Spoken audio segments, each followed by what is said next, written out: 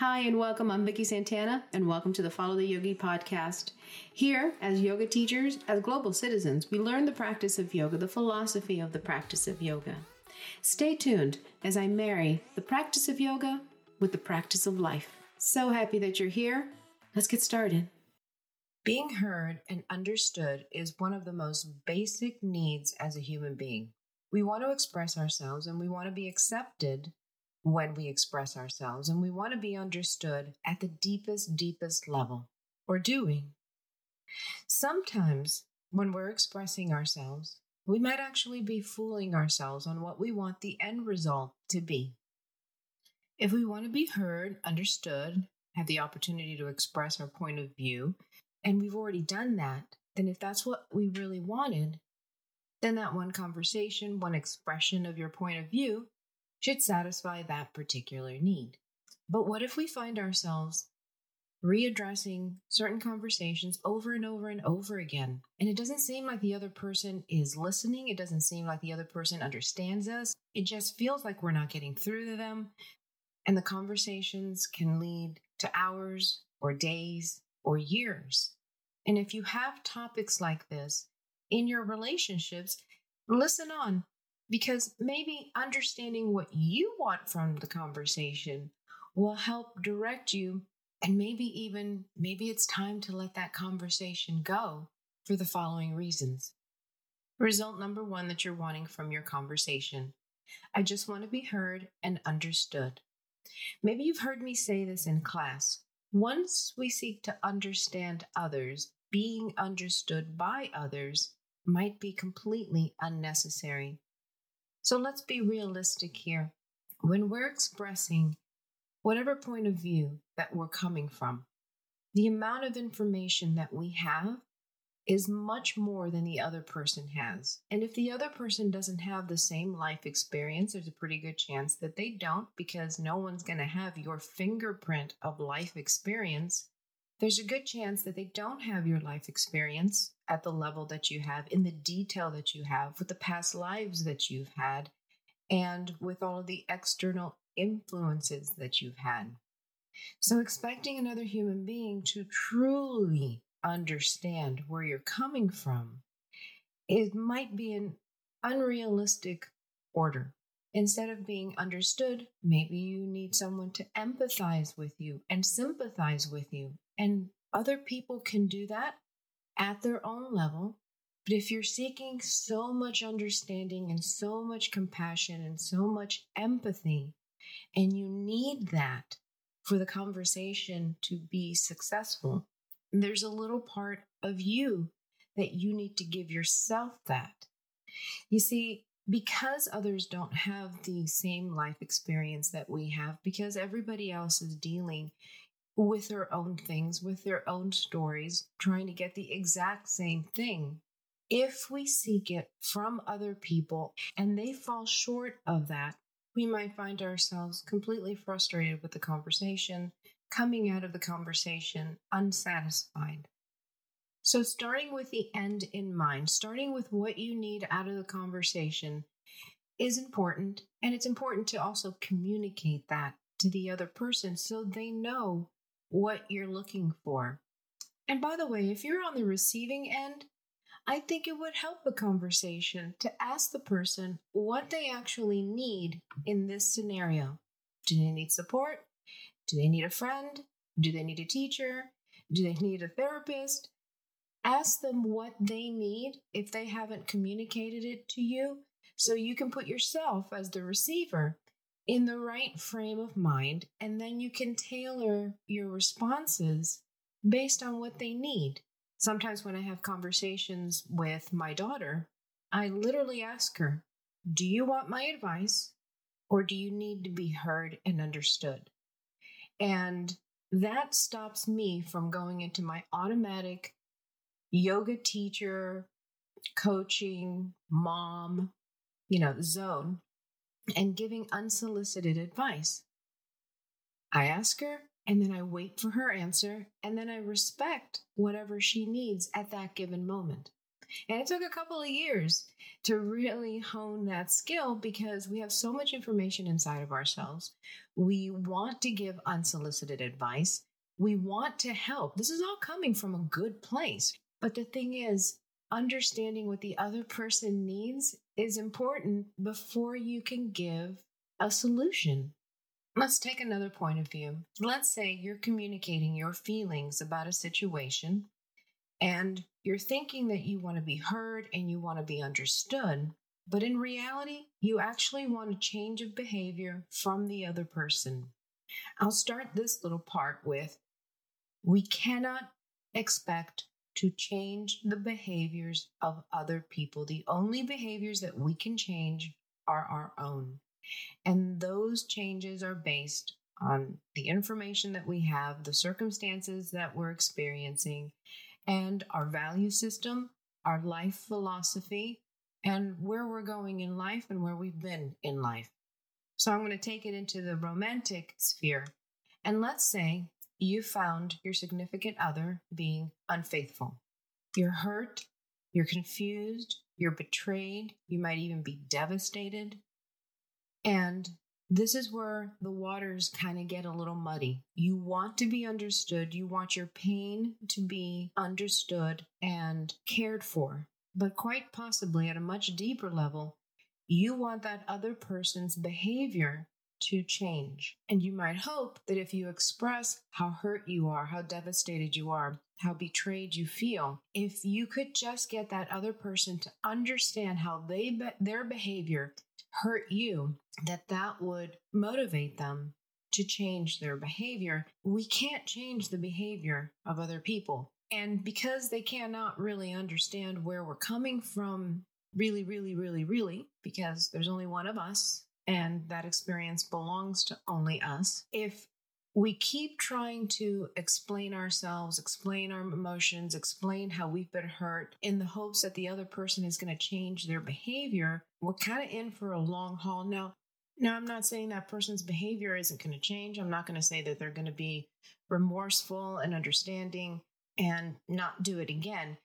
What I am saying is, if you're spending a lot of energy sharing how you feel in the hopes that they don't do that again, there's no guarantee that that's going to be the case, because the change has to happen from the person on the inside. And when we are dealt those cards, when we come across things like that, for most problems, actually, there's only 3 things that we can do. The first one is accept it, change our behavior or our expectations, or leave the situation. In the example of infidelity, we might even find ourselves trying to explain to this person how this is against the agreement that we once had, actually trying to really help this person understand and make a better choice for the next time. And we're laying on top of it our emotions and the way we would have acted in the situation. It's not going to help. It's not going to guarantee a result.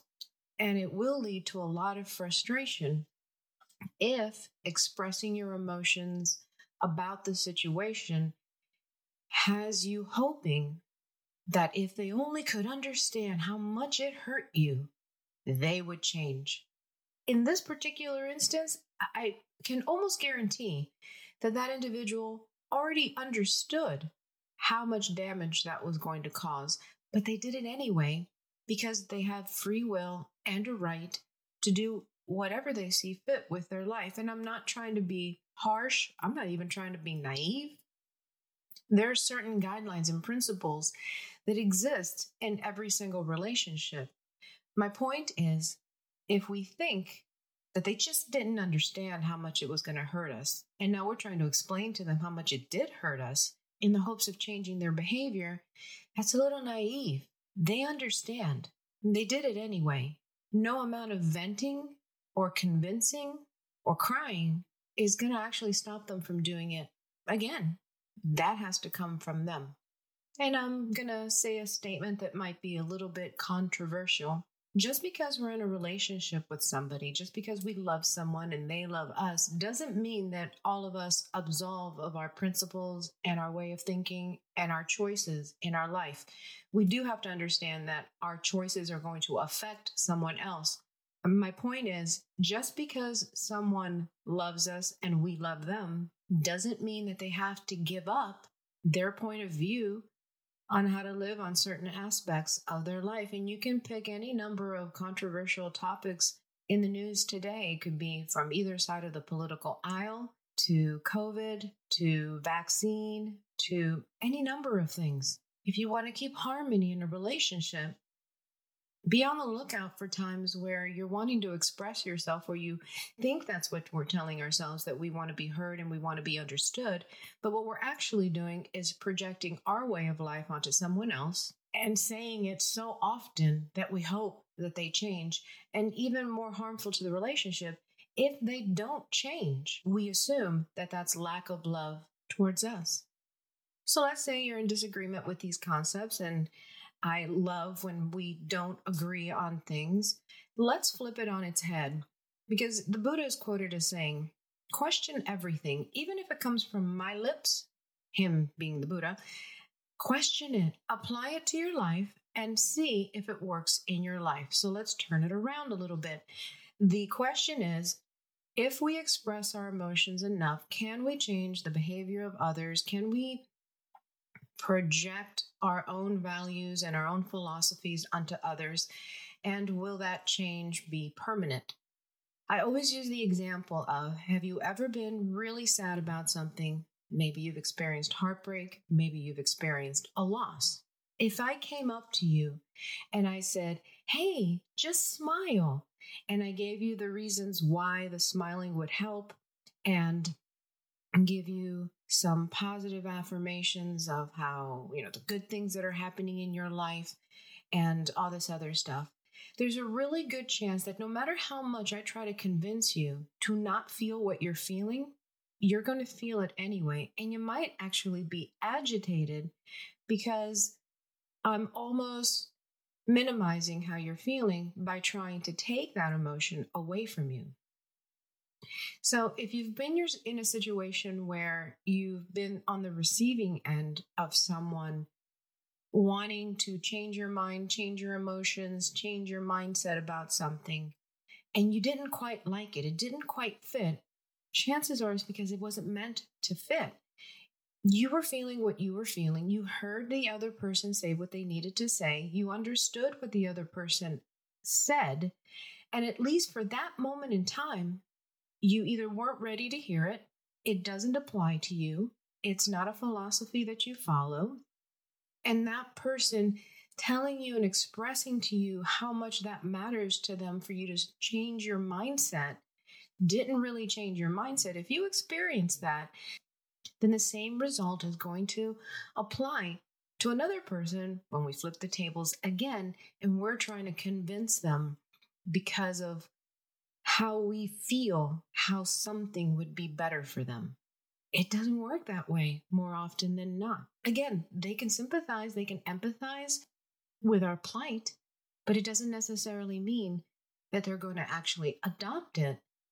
As a yoga teacher, this concept plays itself out in the classroom every single time.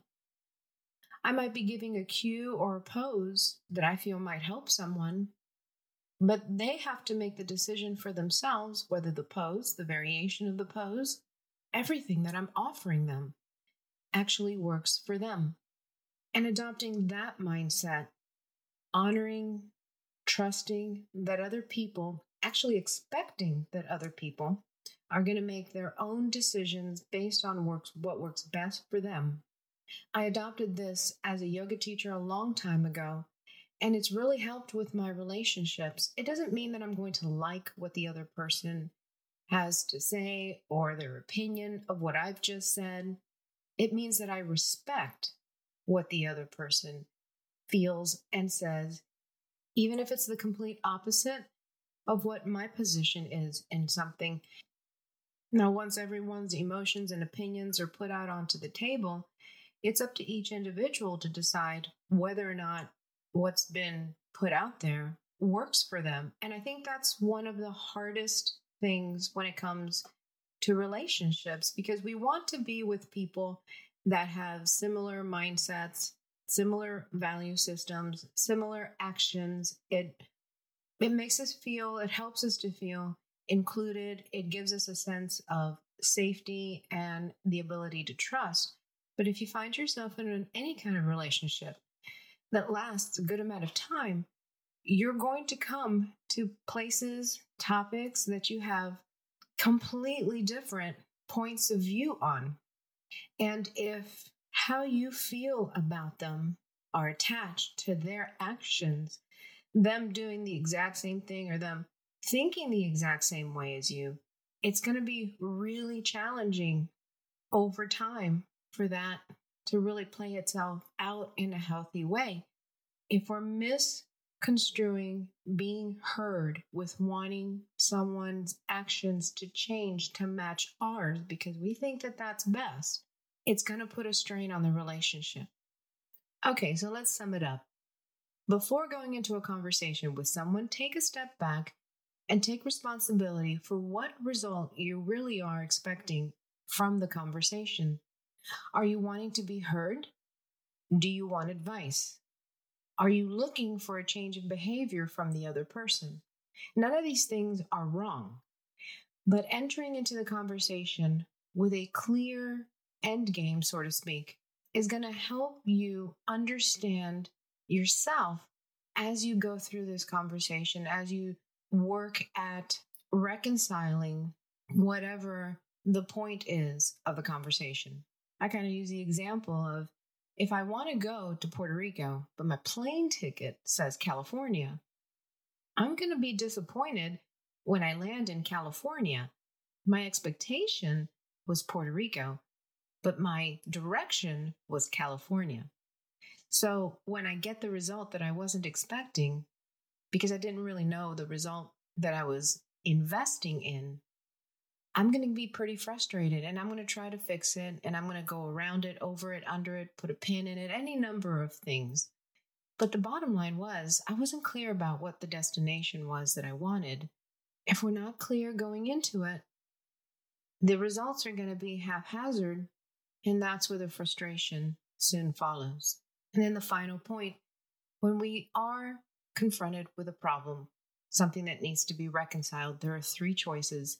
The first one is accept it, not kind of sort of accept it, hoping it's going to change, but once all the cards are laid down on the table, really accept it. The second one is change it, but always keeping in mind that we can't change others. They have to change on their own, for their own reasons, if it's to be a long-term change, or leave it. Whichever one of those that you select, it has to be good for you. It can't be based on what other people are going to think. It can't be based on trying to appease another person because, again, the decision has to be something that resonates with you inside. We've come to the end of this podcast. Thank you so much for listening. I hope it helps, and I hope to see you in the next installment. Next installment will be why I threw away over 40 years of journals. If you want to catch me online, visit me at VickySantana.com, VIKKYSantana.com. And if you want to catch me in class, in studio, I teach exclusively at Evolution Yoga, Coconut Creek, Florida. Catch me there for a hot class. Stay dope, everyone.